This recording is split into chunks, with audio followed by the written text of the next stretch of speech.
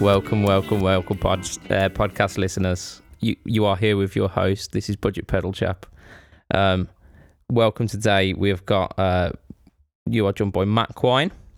You are joined by Paul Mason. Hello. And you are joined by our newest member, another Paul. Say hi, Paul. Hi, Paul. It's a running gag. So, Paul, would you like to introduce yourself? Tell us who you are and what kind of guitar stuff you're doing. So I'm Paul. I've been a member of the guitar group for probably about a year, just over a year. I think Sai was the one who invited me. Like everyone, probably a refugee from the other group that we don't or won't name here. We dare not speak its name. We dare not, the Voldemort group. I have been playing guitar on and off since I was about 15, when I got my Encore starter pack with the 10-watt amp from Argos for my Christmas. Classic. Which was a auspicious start to not much of a career. So really just playing recreationally rather than anything else. Played in a couple of bands, mostly just for rehearsals and just a bit of a jam. Still consider myself pretty much just above a beginner, I guess, in terms of guitar play. I kind of like owning them more than I usually tend to pick them up and play them, just because I think they're quite nice to look at. That they are.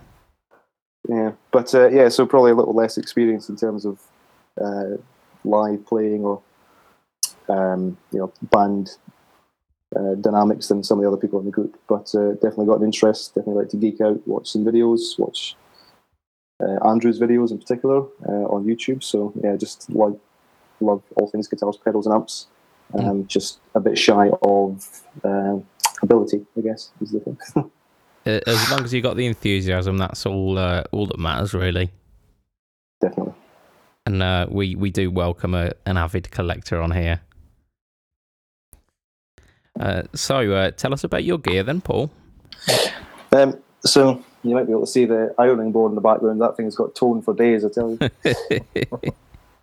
I've got my a token Yamaha acoustic in the background here. I think it's a nice. GTX 500. I got that a good few years ago now. And I actually played a kind of small acoustic gig at our street party, a couple of weeks back. And that's the first time I played that for any amount of time, and it's actually kind of got me into the habit of picking up and playing it again, which has been quite fun. I've got a USA standard Strat, which I got for probably about half the price it was when it was new, nice. A couple of months back, brand new, because they moved on to the wildly expensive Elite series, which I had no interest in. I've got a 2013 Les Paul Standard, so obviously not at the heyday of the Les Pauls, but because I'm quite a small chap, its weight relief is actually a good thing for me, because I am quite short and small of frame, so I quite like it. Although I do play the least out of all of them, which is a bit annoying.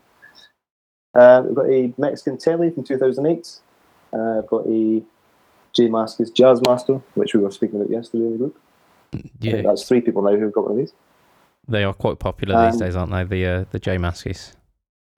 Yeah, I think I'm like Andrew. I got mine second hand off of somebody for about less than £300 anyway, so it's quite a good deal. Yeah, bang for your buck. And as of Saturday, I am the owner of, I know this doesn't work on an audio podcast, but got my Sterling Music Man AX40, which I've not really put down all this week actually since I bought it. Yeah, so for those that can't see it and don't really know the Music Man, it's kind of somewhere between a Les Paul and a Tele, but with added Floyd Rose. Yeah, so it's the Wolfgang or the Axis or whatever you want to call it. No, it was actually just called the EVH before it was the days before Eddie went over to Peavey and designed the Wolfgang. Yeah. It was actually just called the Music Man EVH. Yeah, right. When he left, they renamed it the Axis. Yeah. But it's that style, isn't it? Mm. Yeah. And how are you finding the lock-in trem system? Well, I got a fret polishing kit by recommendation of Chris from Amazon, so I took that to it last night when it finally arrived. So there's quite a lot of gunk came off it, and I restrung my first Floyd style double locking trem system yesterday, which is actually okay because it's not recessed. You don't really have to worry about the float element of it, so that's quite handy. But I'm liking the ability to have the locking nut and not have to worry about tuning room. Which has been quite handy. I'm actually a big fan of it because it's obviously short as well. It's not a shorter scale. It is the scale length is still the same, but obviously it's just a bit more compact. And I find it fitting really well, and I quite like the asymmetric neck, very comfortable to play. So yeah, I'm a big fan of that. I've been playing that pretty much since I got it on Saturday, so it's kind of rekindled a bit of interest in actually playing the guitar rather than just having them looking at me. So. Yeah. It's a bit of a trial by fire as well. The old Floyd Rose style trem system. Every guitarist has got to restring one at some point in their life. No. Don't want to. Really don't want to try. I hate restringing enough as it is. Yeah, well, I actually did it in the living room yesterday with my girlfriend. She put a program on telly, and then it finished, and I'd finished stringing it. I thought it was a half-hour program, and she kindly informed me that it'd been an hour. So, so I thought it would, but we got through it in the end. It does get quicker. It does, yeah, exactly. Yeah, marginally, yeah. No, I don't know. I've got to do that 20 minutes. Blindfolded. That's it. He's one of these guys who can strip down an AK-47 blindfolded and underwater. Ooh, wait. So we're gonna move on. What we've been up to this week, then, lads. Paul, you've told us about your recent Sterling purchase. Matt, what have you been up to this week? To be honest with you, I was supposed to have a gig today. We turned up to the venue just to be told that the function that we were supposed to be playing was actually on the Saturday night, not the Friday night. Available. So we got in contact with the person who booked it through, who was like, oops. So we turned up to a venue that was empty. Couldn't do the night that the actual event was on, so it then just was trying to help out the people whose event it was to try and find a band for the Saturday night. I think they ended up with an acoustic 3-piece as opposed to an electric 5-piece like we are. But it was all that we could find at sort of 1 day's notice. I mean, I haven't actually had much chance to play. That's awfully kind of you, anyway. Supplying an act for a gig that you can't do. Yeah, well, I mean, it was somebody's 50th birthday party, I think, and like we're not in the business just for playing. It's like we're not going to leave somebody high and dry when a mistake's been made, and we know other bands. So our singers in a 3-piece acoustic act, and we asked around for a few other bands as well, but they managed to cover it off. So at least they got some sort of entertainment. I mean, that's wicked. That is the proper spirit of it all, isn't it? Yeah, so, but other than that, I think I've picked up my acoustic a few times, but I don't think I've plugged an electric in this week. Yeah. And yourself, Paul, too? Honestly, other than being in and out of hospital because I picked up an infection, I've not really been doing anything guitar-wise this week. Oh, man. Although I did have some switches that might find their way onto one of the guitars very shortly. Oh dear! Just leave them alone, Paul. Just leave them alone. Oh, I forgot about that. Right. You'll see multiple posts saying help. Yeah. What have I done? Oh, I've fucked it again.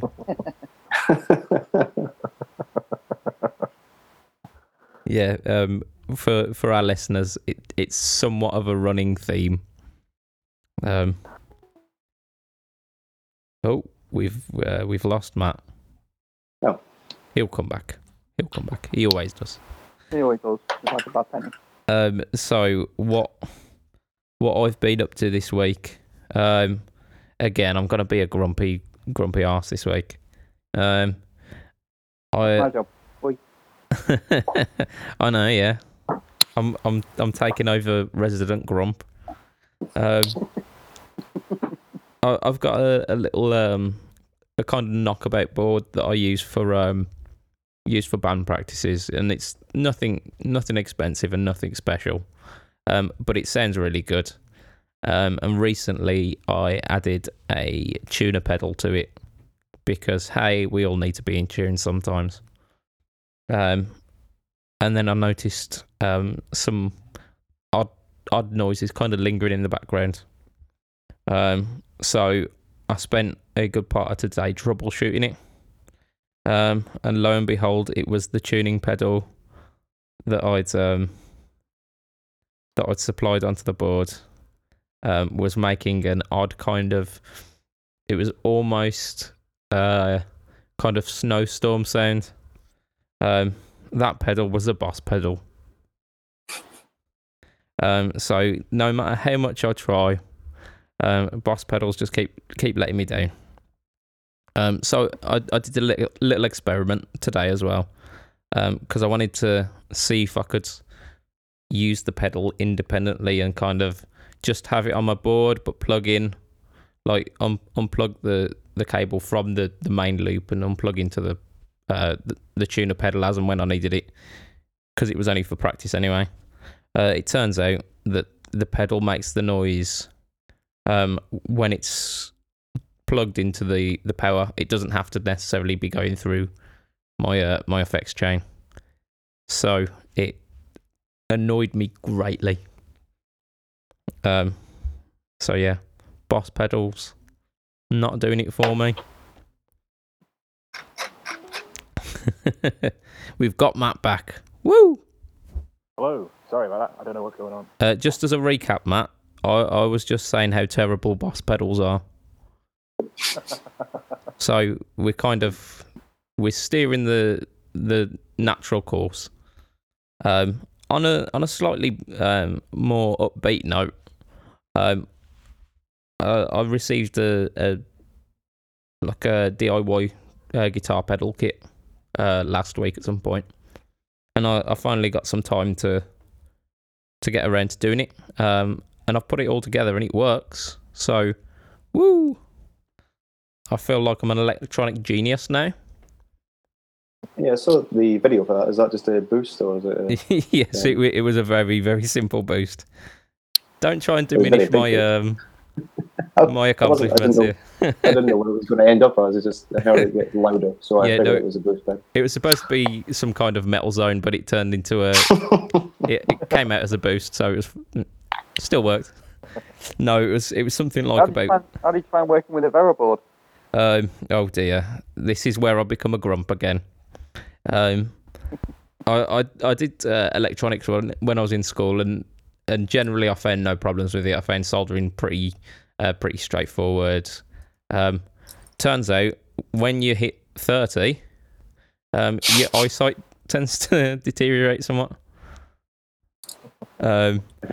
So like all of these tiny little components with their tiny little writing on, found that difficult. And even though it was only about 8 components on this boost pedal, it took me somewhere in the region of about 2 hours. So I don't think I'm going to be setting up production as of yet for the budget pedals. So yeah, but yeah, I had fun doing it, and it works. So all is good. Right, so we're not going to see budget chaps pedals anytime. Yeah, the budget chap pedals. Yeah, it'd be. Yeah, definitely not a budget as well. 2 hours doing it. I'm not selling them for that cheap. It's given me a newfound respect for these companies, especially the ones who managed to cram it all into those micro pedal enclosures. My God, that's some kind of wizardry, that is. Do you think maybe a machine does it rather than a person? No, I reckon it's very tiny children's hands, isn't it? That's for the That's cheap what I- ones.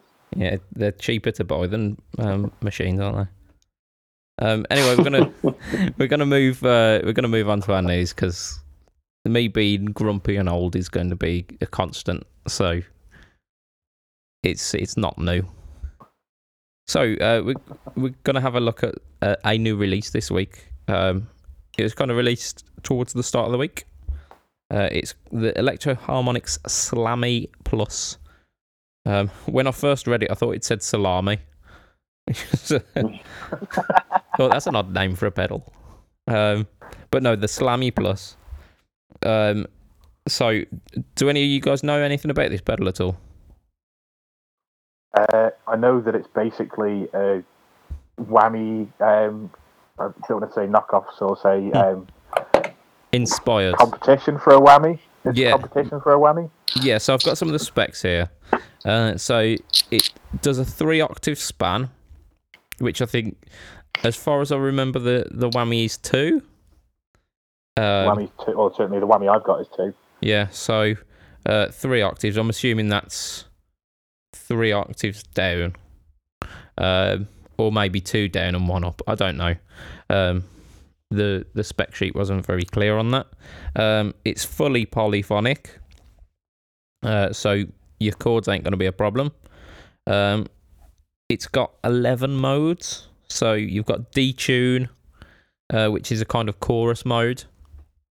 Then you've got various intervals, so minor second, major second, minor third, major third, fourth, fifth, major sixth, and then you've got octave 1, 2, and 3. But what also is good about this pedal is it's got a dual pitch mode, which, if you've seen the product video, allows you to do two pitches for the one rock of your rocker. So on the video, it did one going down an octave and the other one going up like a major 6 or something like that. And it sounded pretty damn good. So what are our thoughts on this Salami Plus? I mean, I watched the video. I'm not very well versed in harmonizing or whammy pedals. I don't have one. Yeah. But it sounded great. It made some interesting noises, and that's enough to get me hooked. That's really all it takes for a pedal. If I can do something interesting with it, then definitely I'm interested in it. So yeah, I thought it sounded great actually. Yeah, I've got to give my applause to the guys at EHX. Their product demos are always pretty good. Mm. They get guys in who really get in tune with the pedals. So Matt, you said that you've got a whammy pedal yourself. I do. I've got a whammy V5, I think. I can't remember, to be honest with you. It's a pedal I bought because I thought, oh, it's great. I'll do some weird and wonderful Matt Bellamy style sweeping through it as I'm doing some stupid lead playing. I've plugged it in maybe 5 times because I just can't find a use for it. I'm not good enough at that kind of thing. Yeah. To warrant having one. If this was about when I was buying, I'd have probably picked this over the whammy. It just seems like it has slightly more features. Yeah. It's certainly not something that I'll probably end up with just because I haven't used the whammy, so I don't think there's any point in buying this. Yeah. So you're saying that it's not enough to make you retry the whole whammy experience. No, it's not enough to sort of bring me back to it and maybe try it again. I don't think so. I think if I remember rightly, on the pedal demo, they used the pedal to kind of simulate a lap steel, which I thought was really interesting. Mm. Yeah, I think you're right actually. But they did a couple of cool things with it, and to be honest, it tracked really well, and this polyphonic nature of it sounds really cool as well. I think I've got the same kind of bugbears with it as we mentioned with the TC harmonizer pedal the other week, which I do realise that I keep calling the quintessence, but others are calling it quintessence. I've heard quintessence more than quintessence. Well, I assume it derived from the word quintessential, which would make it quintessence.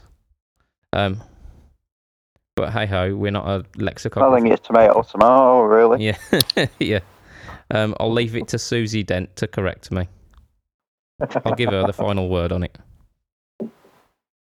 Is tomato the next EHX pedal? Because it very well might be the way they're pumping them out at this point in time. That's it. Yeah, you got the salami. Next week will be the tomato or tomato. But yeah, I think generally speaking, as far as pitch bendy pedals go, this one seems like a pretty stand-up one. So Yep, let's give I'd it a agree. whip around. What are we saying? Are we giving it a yay or are we giving it an A? Start with Matt because you've already got a thingy. I won't be getting one, but I won't be getting one, but I'll still give it a yay because I think it seems like it's going to be a better product than what's out there at the moment. Yeah, cool. Paul. Which one? That was the point. We did that on purpose. Paul 1. I would have one. I would have most pedals. It's just when I actually get around to taking my wallet out of my pocket and I say buying one, that's where the problem falls in. But yeah, just for something interesting, make some cool noises, I would definitely have one. Yep, and Paul 2. I'd have one as well. I used to have a Digitech Whammy V1, and that was the best of them that was available at the time. And this actually, it seems to track a little bit better than the V1. So yeah, I'd give it a crack. And plus, I prefer it to the normal Slammy because the normal Slammy is the cradleless one, and I don't like the idea of chasing them around the stage. I thought we'd get away with not even mentioning that existed, but because I think EHX are hoping that happens as well. Yeah, this is to wipe away some bad memories of it. You know how much it's going to be? How much it's... I haven't got a price on it, unfortunately. It's about, well, depending where you go, it's between 80 and 110. That's a really decent price. That is a really decent price. I'm going to give it a yay as well. I find it difficult to buy into the pitch shifting pedals, but if I were going to get one, it probably would be the Salami. So all around yays from us. Keeping along on the EHX vibe for the moment. There have been a couple of pedals that fall under this new. It's like a reinforced polymer housing, so it's basically like a plastic wall pedal case. Not so long back, but not quite recently, they released a volume pedal, which is in this same case. The thing that really got me about this volume pedal is it's passive, so it requires no power. Oh. So you could have it on a pedal board without it taking up any of your 9 volts. And it's got a switchable impedance, so you can have it 25k or 250k. Which I don't know what that'll do. I assume probably brightness or maybe something to do with pedals that work better with low or high impedance. So like a for wah fuzz pedals. Sorry. So yeah, I thought that was Before really I knew cool. those facts. Before I knew those interesting facts, the thing that interested me was the price, because it's about maybe £45, £50. Oh really? Which is a very decent price to me. Yeah, and again, I mean, volume pedals are notoriously not cheap. Very kind of prevalent in the American guitar scene with the praise and worship thing. They love the volume swells. Not so much over here in the UK, but for that price, you might see them. And finally, they've done quite a few with these plastic cases. I know they've done a couple of wah pedals. They've done the Cockfight Plus. I think we're being baited with that title, to be honest. They want us to giggle at that. It's the stupidest thing in the world, though, because it's a cocked wah in a wah housing. So is that not just back to being a wah again? Yeah, maybe. The wah sound's not static. It's the because it's got an integral fuzz, and that's what the expression pedal actually changes. I thought So it it's was not a actually case controlling that the wah at all. I think that's right. Anyway, we're gonna have to do some research on this one. I was under the impression that you could set the range for the wah. So either way, I'd just rather get a wah pedal. yeah, I mean they did release that as well, the Whaler wah, again in this plastic housing, and it comes in. I'd be getting that before I got the Cockfight. Indeed, I mean, just the fact that it's called a Cockfight. Yeah, yeah. It's just on the That's George website. Holiday. Go on, Matt. Just on the website for EHX, and you can turn the fuzz off and control the wah with the. You can control the wah, or you can turn the fuzz on and control the amount of fuzz with it. Oh, brilliant! So it's quite a versatile pedal. Yeah, but they've still got a title that means it's in Joey's domain and nobody else's.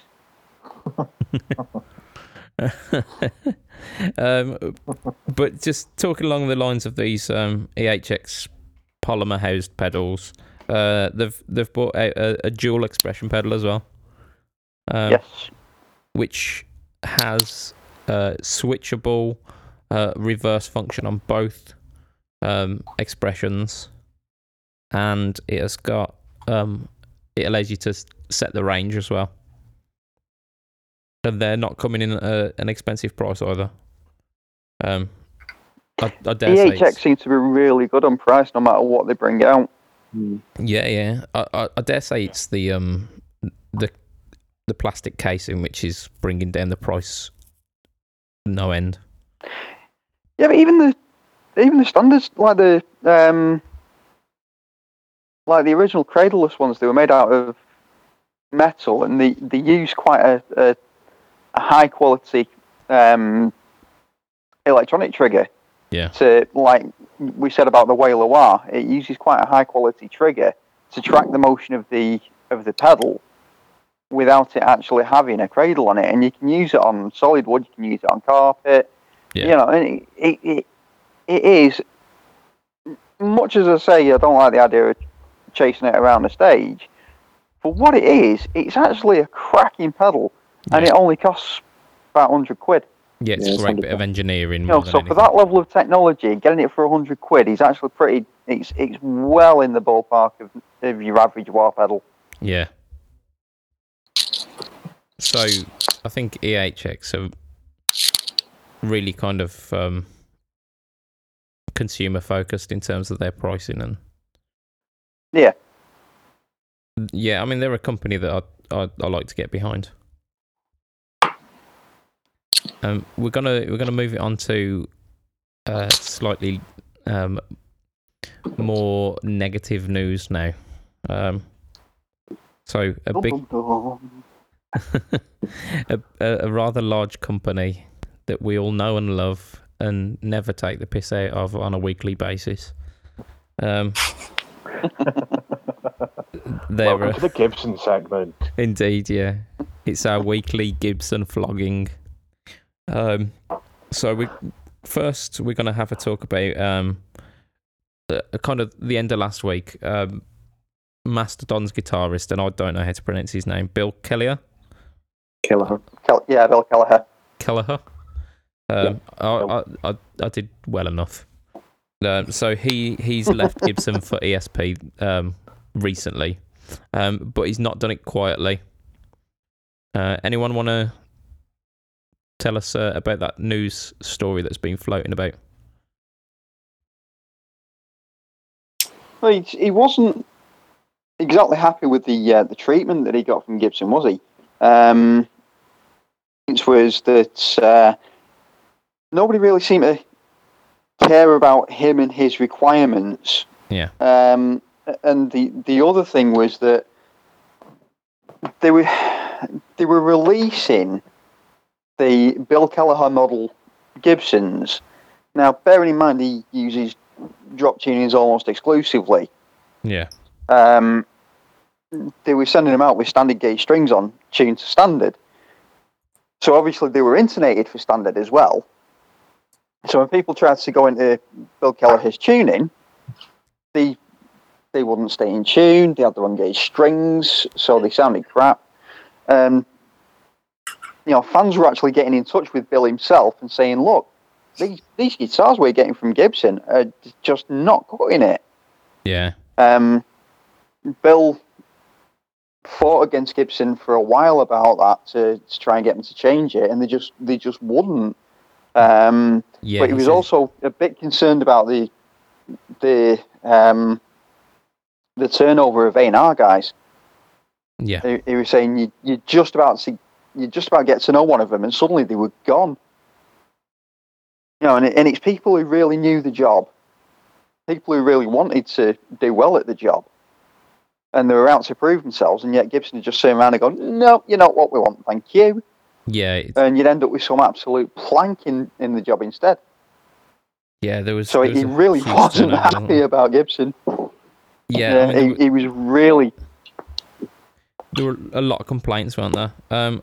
There was another one that with his second signature model, he expressly asked that it was a full weighted body, and then they released it as a chambered body, even though he'd expressly asked that not be the case.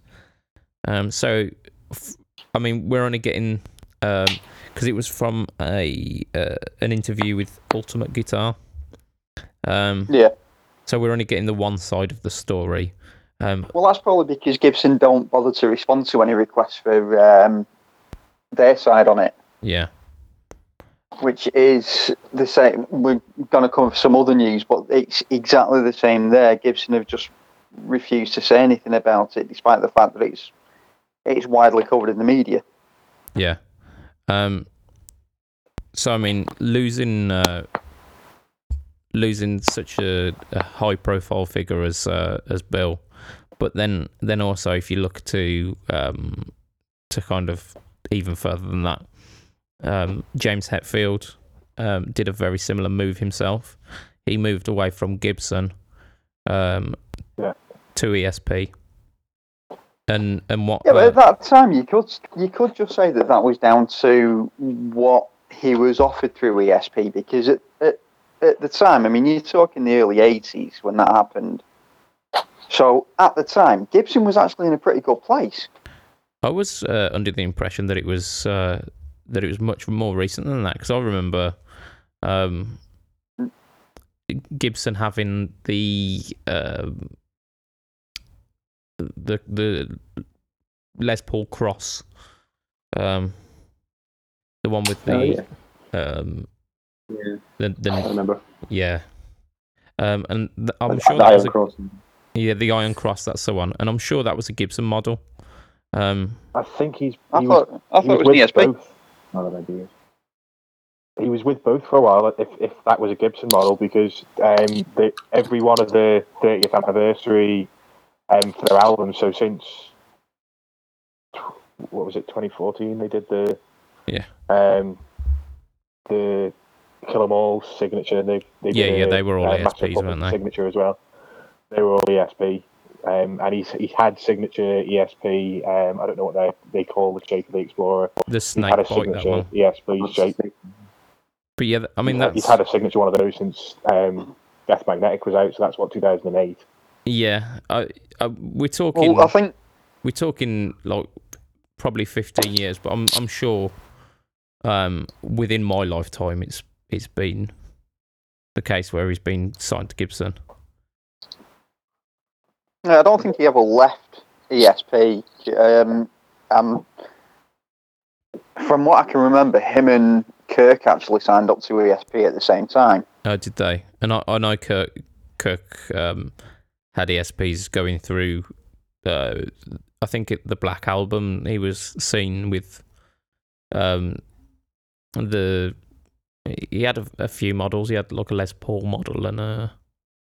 Yeah, he was using the Eclipse. He was.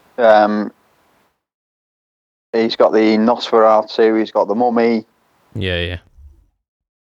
He's got the new Ouija board. Oh dear God, yeah. But kind of swinging it back onto our original point that Gibson's. Let's do that. Not yeah. We've got a fair bit to get through today, so probably was. The Bill Kelleher thing. I mean, it's obviously there's a desire for those instruments because he's gone over and he's got an ESP Les Paul and an RD, or essentially an RD with ESP. Yeah. But it's the element of the artist relations which appears to have just completely crumbled. Yeah. And then it was. Sorry. Yeah. Just with fairness to both sides, it was at a point where there was a contract renewal, and Gibson decided to not renew the contract. So it's not like anyone was fired for anything or that Bill stormed out, but they essentially parted ways. However, the words that Bill has said since then has painted a very grim picture for Gibson, and that brings us on to our kind of breaking news for Gibson of this week.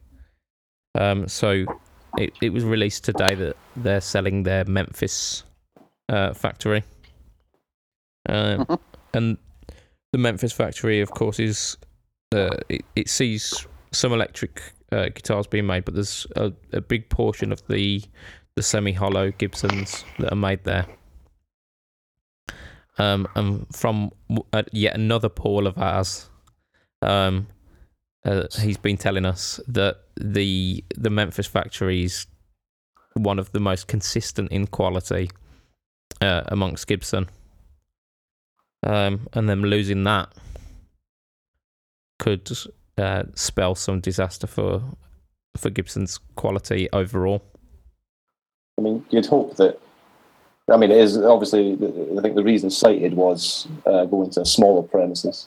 Yeah, and you'd hope that expertise and the manufacturing practices would follow. But I think it's a bit reflective of the company as a whole going through a bit of a difficult time, I think, just now. Yeah, it was only a couple of weeks ago that there was mention that Gibson were in some sizable debt, and I think along with this article, it says as of August it was 512 mil. I got approaching 520 on this article that I read about. It probably is more like that now. Yeah, and they're selling the Memphis factory for something like 17 mil. Yeah. So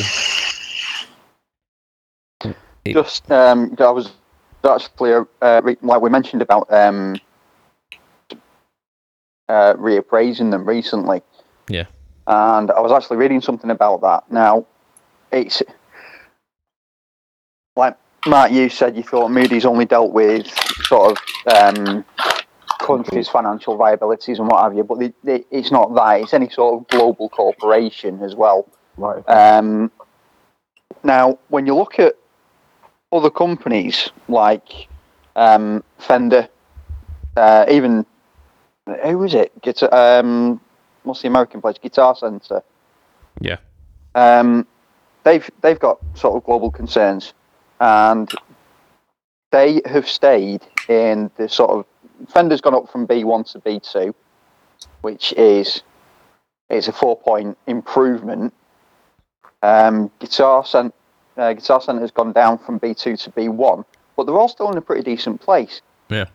Gibson has gone to CAA1, which basically means if they don't pull the socks up by August 2018, they're going into receivership. That's never They've a got good to sign, try is and it? pull back.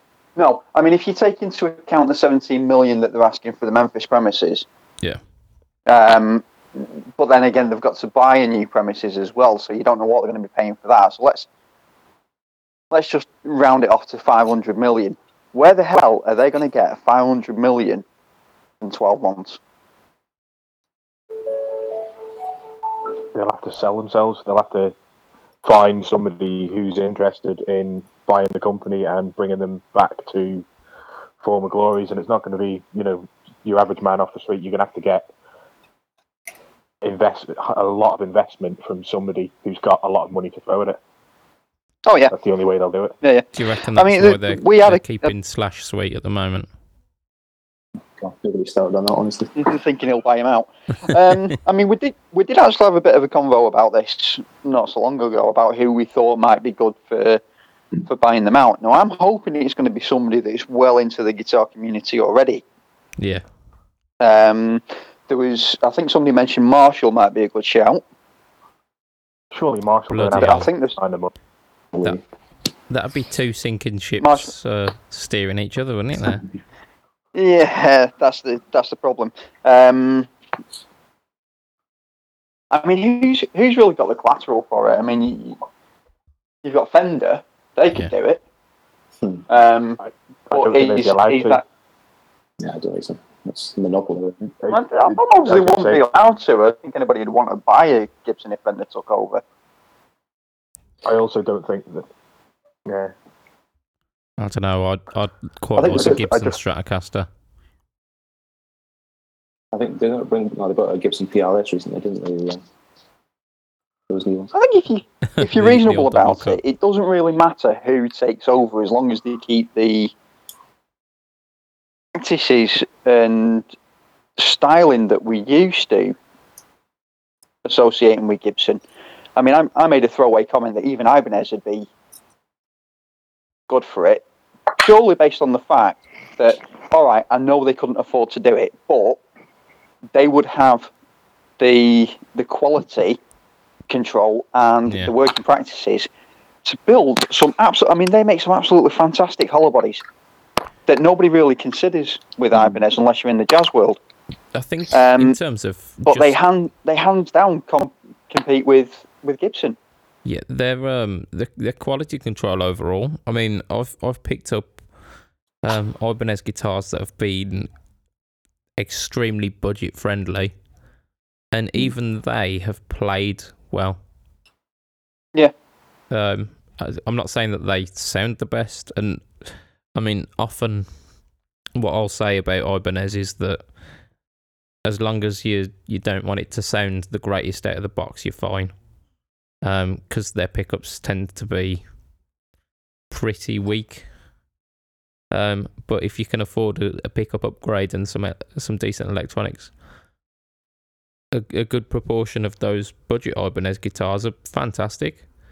And then once you get past a certain price point, they start putting branded names in anyway. Yeah, DiMarzio usually. Yeah, well, they've got DiMarzio, they've got Seymour, EMGs as well. I think my thoughts on this might be a bit long-winded, but thoughts on the Gibson thing. So you look at Fender. You've got Fender, and they've got in terms of their American line, they've got quite a small range. So you've got your elites and the professionals for Fender, and they've got a decent portfolio of other businesses. You've got Charvel Jackson, who each to their own produce some pretty decent instruments, and that fit a market. You've got, but then on the other side, and obviously Fender have other like PAs and all this kind of stuff. On the other side of things, you've got Gibson, who they've got Epiphone, Kramer, and just not, I think, maybe Epiphone, but in and of itself, the Gibson range is enormous. Like the American range is huge. And all these, like even with like the 2018, 2017, 2016 announcement, you've got your standard plus or whatever the hell they're called. And then, they're traditional and they're not so traditional. And then you're kind of a studio and a studio. It's too much. There's too much and too expensive. I mean, who gives a rat's arse about all those colour options anyway? It's like you need to just concentrate on certain core things. Like, say, the Memphis stuff, that's great quality. It is expensive, but I think you get more for your money quality-wise with a Memphis than you do like a USA kind of, like a Les Paul standard or whatever. Yeah. And I think it just needs to be focused. It's very wide. And then, what was it, a few months back, they brought out that $6,000 guitar with a shit drive circuit in it that didn't sound particularly great at all. It's like, who's crying out for that? I mean, no one's crying out for that, I don't think. Unless it's Slash, unless he asked for it, which he might have done, I don't know. I played a fifth on that. I think you've touched on a great point there, though, to be honest, because if you compare Gibson and Fender side by side, Gibson kind of start their range starts at the upper end, the kind of £700, £800, £900. That's where they start, and then it only gets higher than that. Whereas Fender, I mean, they've got a huge range within that kind of 500 to £1,000 range. And then they've got, like you say, they've got the American stuff, and then the vintage pro or whatever it's called. So they've got it going up, and then they've got on top of that the custom shops as well. So they've got the entire price range kind of catered for. Yeah. If you look at the subsidiary companies that each of them own as well, like Paul was saying, I mean, Charvel Jackson, Gretsch. So they've pretty much got all corners of the market covered with pretty popular big names. Gibson, on the other hand, they own Kramer and a bunch of other companies that nobody really buys into anymore. No, Kramer. It's names that were big in the 80s or 90s, and nobody bothers with them now. But I've got to defend them in the fact that Epiphone as a brand seemed to be absolutely killing it recently. So that's by I say recently, I mean like kind of past decades, if not a little bit longer than that. Their quality is pretty much consistent. They've got the corners of the market sorted. I mean, they go down to like £99 for it's but it's an ugly ass £99 one. but they cater for it. They cater for the £99 kind of range, all the way up to kind of a couple of grand for some of the master built Epiphones. The scary thing is if you look at it, Epiphone really is the company that Gibson should be. Yeah, to be honest. That's what's scary about it, though. I think you're right, though, because, like, say the Fender stuff, like the last year and a half, 2 years, they've had the offset stuff that's completely taken off. They're cheap, interesting guitars. That's what Epiphone are doing, but that's probably feeding a dying giant of Gibson USA, as it were, just pumping out needlessly year-on-year updates to a standard and a traditional model that don't need to be there. Costing money to produce and nobody's buying. But yeah, and the stuff that they are bringing out that's kind of new and weird in the new double cut, the modern double cut, is it's unattainable. It's like $4,000. Yeah, that's a starting point as well. Yeah. I think we're going to leave it there for Gibson today because I mean we could chat about it for an hour at least just on this, but we've got. Should we do a Gibson special one day? Yeah, I think we probably have to. It'll probably be in a year's time, Death of Gibson or Gibson in memoriam. Well, so yeah. Well, like I say, Moody's has set the deadline for August, so we'll see what happens. Yeah, definitely. Moving on to a company who are kind of fly under the radar. Carvin Audio, which is basically their amplifier range. They have closed down. So since about the 80s, they're kind of most known for the Legacy series amps that Steve Vai uses. Yeah. and to be honest, not much else. So it's not really a surprise, but what has come as a surprise almost is Carvin also had the guitar. It's almost like a custom shop, and it's unsure what's going to be happening with that. The Carvin guitars has already gone. Yeah, well, it moved over, didn't it? It moved over to a different brand name. Yeah, once they got Jim and his son Jeff Keisel designing their guitars for them, once the future of the company started to look a bit shaky, Jim and Jeff actually bought the guitar line outright. Yeah. And they are now producing it under the Keisel range. Yeah, that's the name, yeah. So the legacy of Carvin guitars is still secure because Jim and Jeff are doing an absolutely fantastic job of keeping it going. Yeah. The audio range wasn't really that well known for amplifiers, like you say. A lot of it was PA systems and things like that.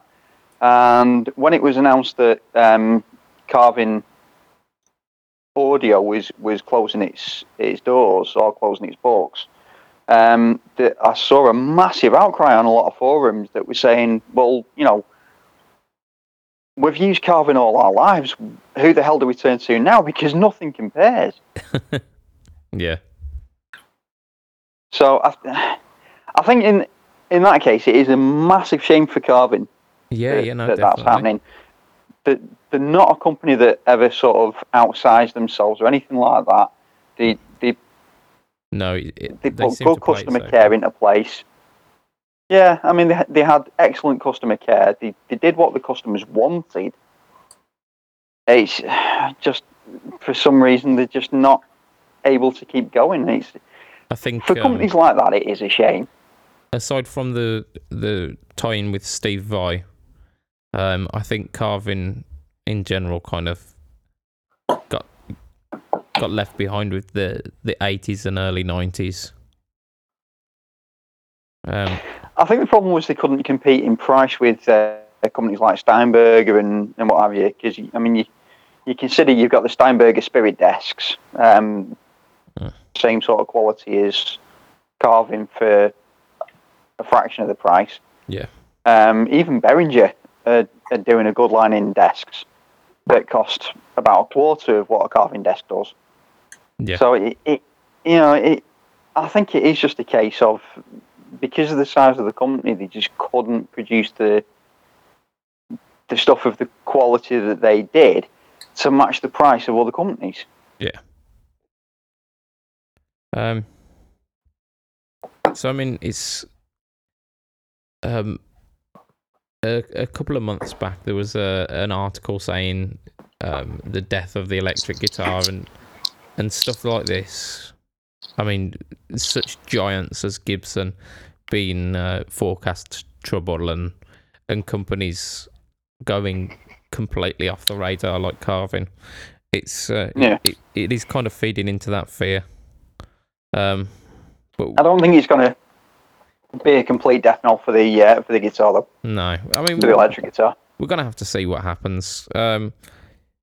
It's been a real downer this news week. So we're going to move on to some questions because hopefully they'll be able to pick our spirits up a little bit, and kind of tying in with what you were saying there. We're going to go on to our first question. So our good friend Joey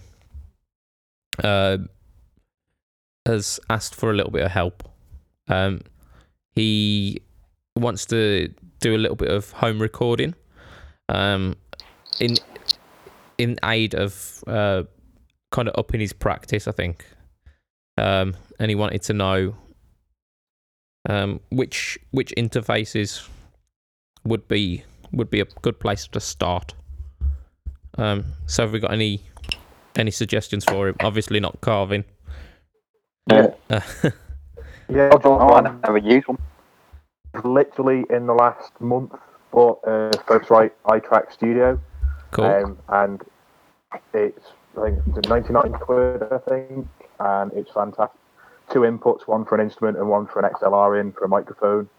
Yeah. So you could either mic up an amp or plug his guitar directly in Yeah, you and go use direct something like GarageBand.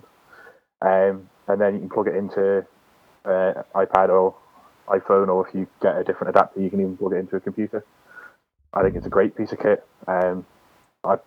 It's certainly once I can sort out. I've got a problem at the moment where I've got a knackered 3-metal jack to 1/4-inch jack thing, so I can't actually monitor it through anything other than an amp at the moment. So it's kind of a little pointless. But as soon as I get that sorted, I'll definitely be using it a lot more. Yeah, I mean the Focusrite stuff in general. If you want to go for a dedicated PC or Mac kind of interface, I think it's the Scarlett. They do a similar thing with two, basically like a stereo inputs, which can be used for both instrument and for XLR, I believe. I mean, when the question came up, I initially thought Focusrite. I mean, I don't actually. I think Focusrite get the best reviews as well, don't they? Yeah, yeah. Considering the price point where they're sort of like 80-90 quid, they get the best reviews as well. Yeah. I tell you, I had a Native Instruments one a few years back, and the amount of arsenic I got with drivers for that thing for Windows and Mac and all this kind of stuff was about pain in the backside. I got a Focusrite Scarlett 2i2 earlier this year. Yeah. Plug in and you're away. And it's just so simple. Like I say, 2 inputs. Couldn't recommend it highly enough. And again, it was about 100 quid off Amazon, so it's kind of a no-brainer, really. Yeah. If you've got 100 quid. I mean, I've only ever heard good things from the Focusrite stuff. I don't use one myself at the moment. This podcast is going through an Alesis IO2 Express, which it's. Do Alesis still make them things? Yeah, they do. Yeah, they're not expensive. They were a massive name in the 90s. You don't really seem to hear of them much now. No. It's generally just kind of these weird little interfaces. But this one, generally speaking, works pretty well. It weren't too much of a pain in terms of getting it set up with my PC. But the drivers the preamps in them are nowhere near as good as what you get with the Focusrite stuff. I'm going to give an honourable mention to some of the Behringer stuff as well. I believe it's the Xenix series of mixers, USB mixers, that use Midas preamps, which are supposed to be absolutely brilliant quality as well. But I can't verify that. I've not tried them. But again, I hear good reviews. Yeah, a lot of our guys, probably about a year ago now, were all raving about the iRig stuff. Yeah. I mean, I've got a little iRig, an iRig Pre, which is basically one XLR, which you can use on a mobile phone, and I've used that to great success. But it literally only works with mobile devices. I think you can get them for PC as well. Yeah. So something like that might. Again, they're about 80-90 quid as well, so it's not, when you compare it to other stuff, it's not exactly bank busting. Yeah, it's not terribly expensive, and that's the kind of price range you're looking at for something like that as well, isn't it? I mean, I'll be completely honest, I don't actually use an interface. I just plug straight into my mobile phone. Yeah. Because Samsung used to have their own door system called SoundCamp. Yeah. It looks like they've stopped doing it because I tried to get it again for one of my other phones, and it looks like they've stopped doing it. But it's actually, because I've still got it. Yeah. Oh, you can still use it. It still gets updates and whatnot, and it is actually really good for what it is. I mean, if I plug directly from the headphone out from my amp, yeah, I can use my guitar. I can actually use a microphone through my amp, and it does a really good job. It's a shame that they don't still do it anymore. And I've been looking for another door system similar, because if I do end up having to get a new phone, I can't then use SoundCloud. So I'm looking for something that works the same way. Yeah. I Not SoundCloud, SoundCamp. SoundCamp. Oh, it's a terrible name, isn't it? SoundCamp. Yeah, I think they're trying to take on the Bandcamp name. Yeah. Kind of. It's swinging a miss there with that one. Yeah. I managed to jerry rig because I had a Line 6 Amplify footboard, and I managed to jerry rig that directly into my mobile phone for recording, and that worked absolutely astoundingly. Unfortunately, I've lost it, so I can't use it anymore. Yeah. But that's great for it was basically, I bought it as a footboard, just as something cheap and easy, as almost like a headphone amp for me. But I found out that it worked as a USB interface and managed to jerry rig it through GarageBand, and it worked amazingly. So I mean, if it's only for simple practice, that might be an option as well, and you get a free effects pedal essentially, which is fantastic. I mean, if he's only using it for practice, it might be just as well looking at some of these multi-effects units that have an auxiliary in on them. Yeah. An MP3 player into it. And like I say, some of them these days have got USB out, so you can use it as an interface. Yeah. I think we've given them a bit of food for thought there. We're going to go for one more, and then I think that'll be us for tonight. As much as I want to have a moan about my temperature controls environments for my guitar, I think we're going to leave that. Our good friend Sai, who has been mentioned a couple of times this podcast, he put up a little rant this week about how do you quantify the amount of money that you are willing to spend on a guitar pedal. So, Matt, you buy quite a few pedals. Yep. Do you want to kind of let us into your thought process? Yeah. My thought process is basically, I try and play one if I can get hold of one. Living over here, that means trying to find somebody who already owns one, because our local shop, as I've said many times, stocks. Yeah, stocks Moore. Yeah. So, sorry. Basically, if I can try them, then all the better. But if not, it's listen to any online reviews from people that I trust if they've got them, and if not, it's just a case of buy and hope for the best. I will basically buy the not maybe most expensive, but certainly the pedal that's got the most acumen, the pedal that I've heard the most good things about from mainly the guys on Fret Talk or the guys within our so like my drive for a long time was a soul food, but I really wanted a hot cake. When I came into enough money to buy a hot cake, I bought one. The other things like I had a Tone City Golden Plexi that I got rid of. I was happy enough with the sound when you're playing through it, but it's very loud when you're not playing. It just doesn't like being in a live situation. You couldn't sort of like stop playing and have a quiet bit in a song, get a loud hiss in the background. So I replaced it with not the Angry Charlie, what's the Marvel Drive, expensive one, but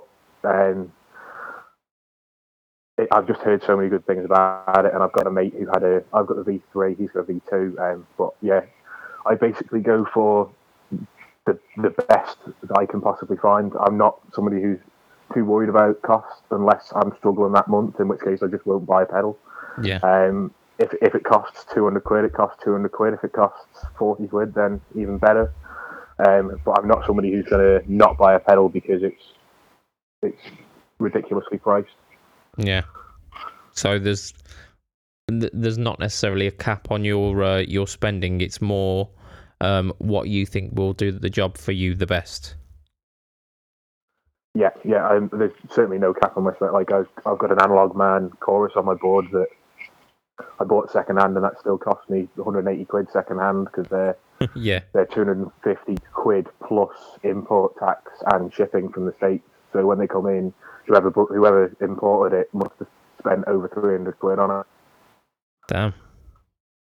And Paul 1, how about yourself? I was just thinking about this actually, because over the course of the time I played guitar, I went and spent pretty much a sizable chunk of the money I had at the time on a Boss GT10, which isn't particularly great anyway, but I thought, I want some effects, I'm going to get all of them at once, that sounds fine. Yeah. I did not delve into anywhere near the depths of that thing at any point. Didn't tweak it or put it in a chain or set anything up. I used a drive and a bit of a delay and the loop, and then I got rid of it about 8 years later for about a third of the price I paid for it. Yeah. So since then, my approach is kind of a bit risk averse. I know the things I want, and if I can't get it on Gumtree within a 5 mile radius of my house, I don't get it. But it's all stuff that if I buy it for 50 quid, I'm going to sell it for 50 quid. So, I've got pretty standard pedals. Like I've got some Boss, a couple of NXR, TC Electronic. I've not got anything. Oh shit! But if I don't have something that I want to try, like I didn't have a tremolo, I went on Amazon. I got a Joyo tremolo for 25 quid. Is that the one with the picture of the pit bull on the front? Yeah, the pit bull, which is fine. I mean, I don't play the band or anything. I just like to knock all these things on at some point and make a bit of a racket and switch them off. Yeah, no, I've been told good things about the Joyo tremolo. It's not too. It's £25. You know what I mean? I've spent more on the lunch, but it's. I think that's my approach. Is I don't use these things in a professional or semi-professional environment. I want to make a bit of noise. No doubt that for everything I have, there's a better version out there, but I don't really need it. So I just go for what's trusted and what is affordable, and that's kind of what my floor is full of. Really. Yeah, I think my stance on this has been it's never been a secret from my my Instagram channel, but I mean I've spoke quite freely on here as well, that I'm adverse to spending over £100 more for a single guitar effect, because I know what components cost. I know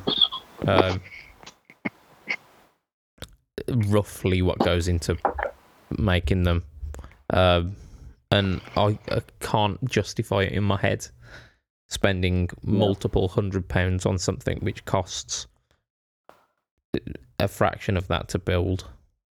I know that there are other factors into I thought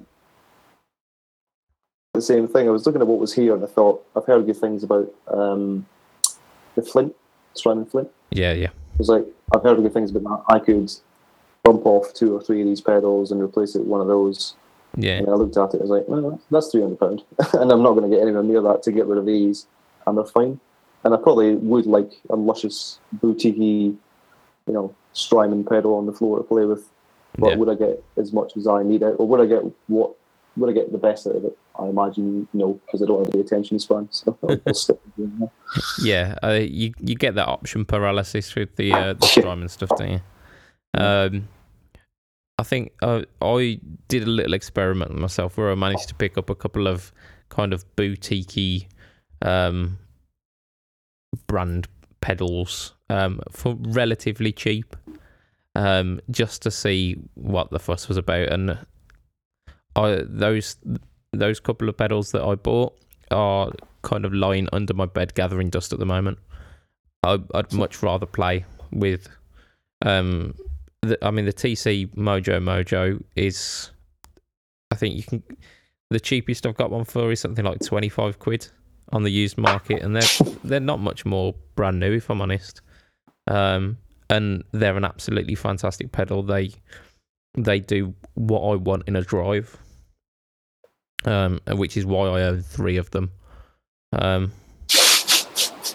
Yeah, if something's worth buying, it's worth buying 3 times. So yeah, I mean, I tend to use my ears, but I'm biased as well.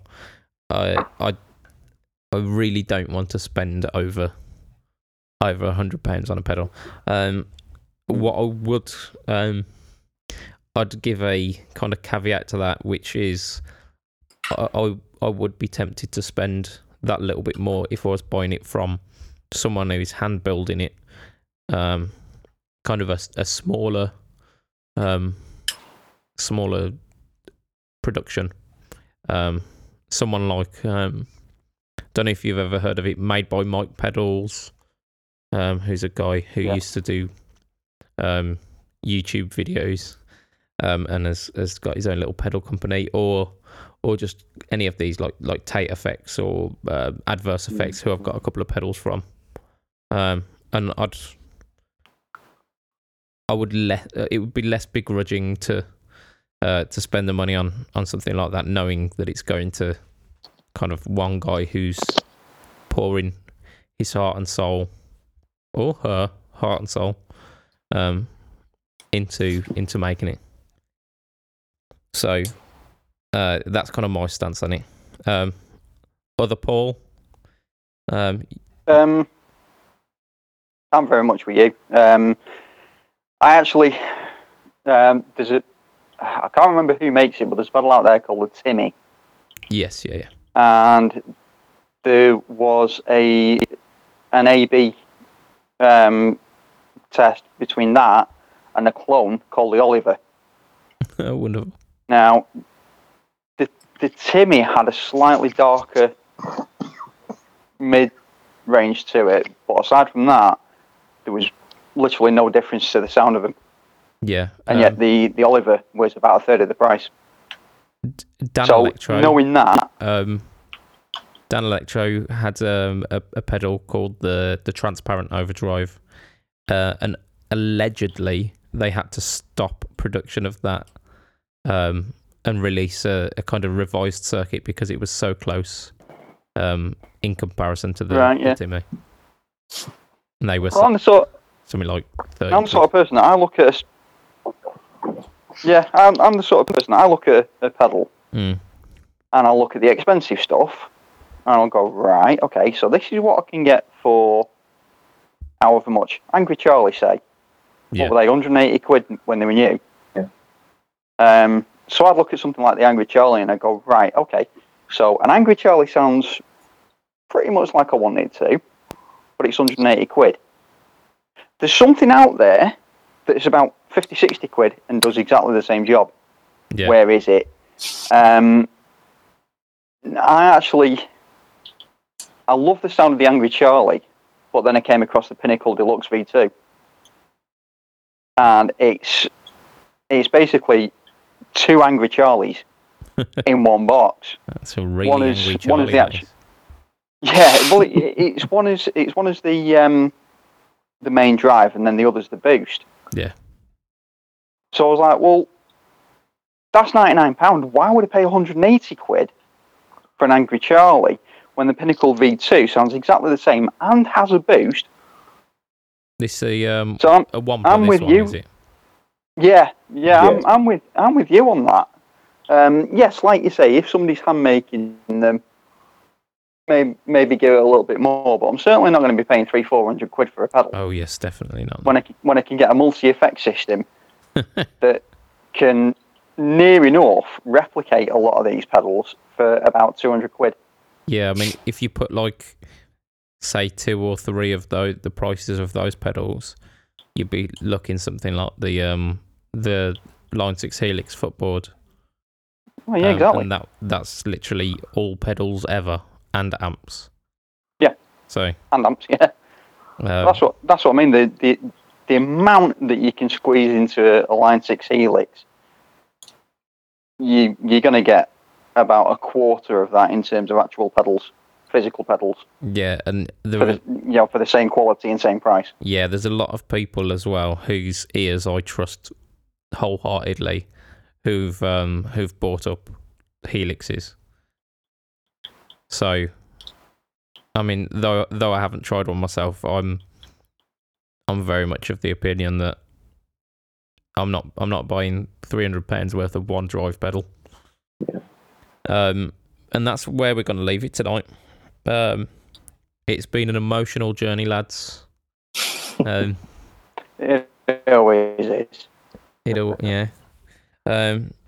So if you want to catch me on Instagram, you've got Budget Pedal Chap / Budget Pedal Chap. Don't know why I said that like a robot then. If you want to go Facebook, it's / Budget Pedal Chap. Don't forget as well, you can have your say in our Fret Talk podcast group, which the link is always in our description of the podcast. But essentially, Facebook groups, type in Fret Talk podcasts. One of us guys will accept you onto there, and you can literally have your say with any of us on there. Have a little chat with us, get your questions read out on the podcast, and feed us some news articles as well, because I don't want to be talking about Gibson every week. It's going to happen. You know it is. So how can we get you outside of the podcast then, Matt?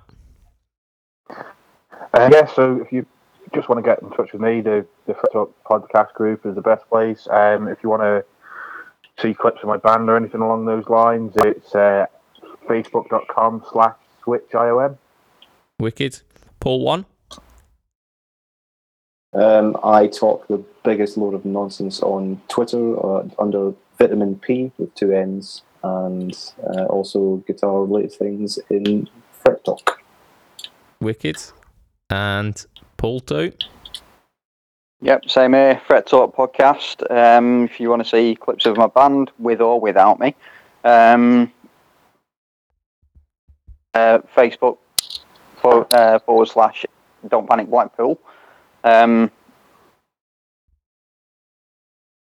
Let's do account, because I very rarely even go on it, to be honest, so it's probably useless. Yeah.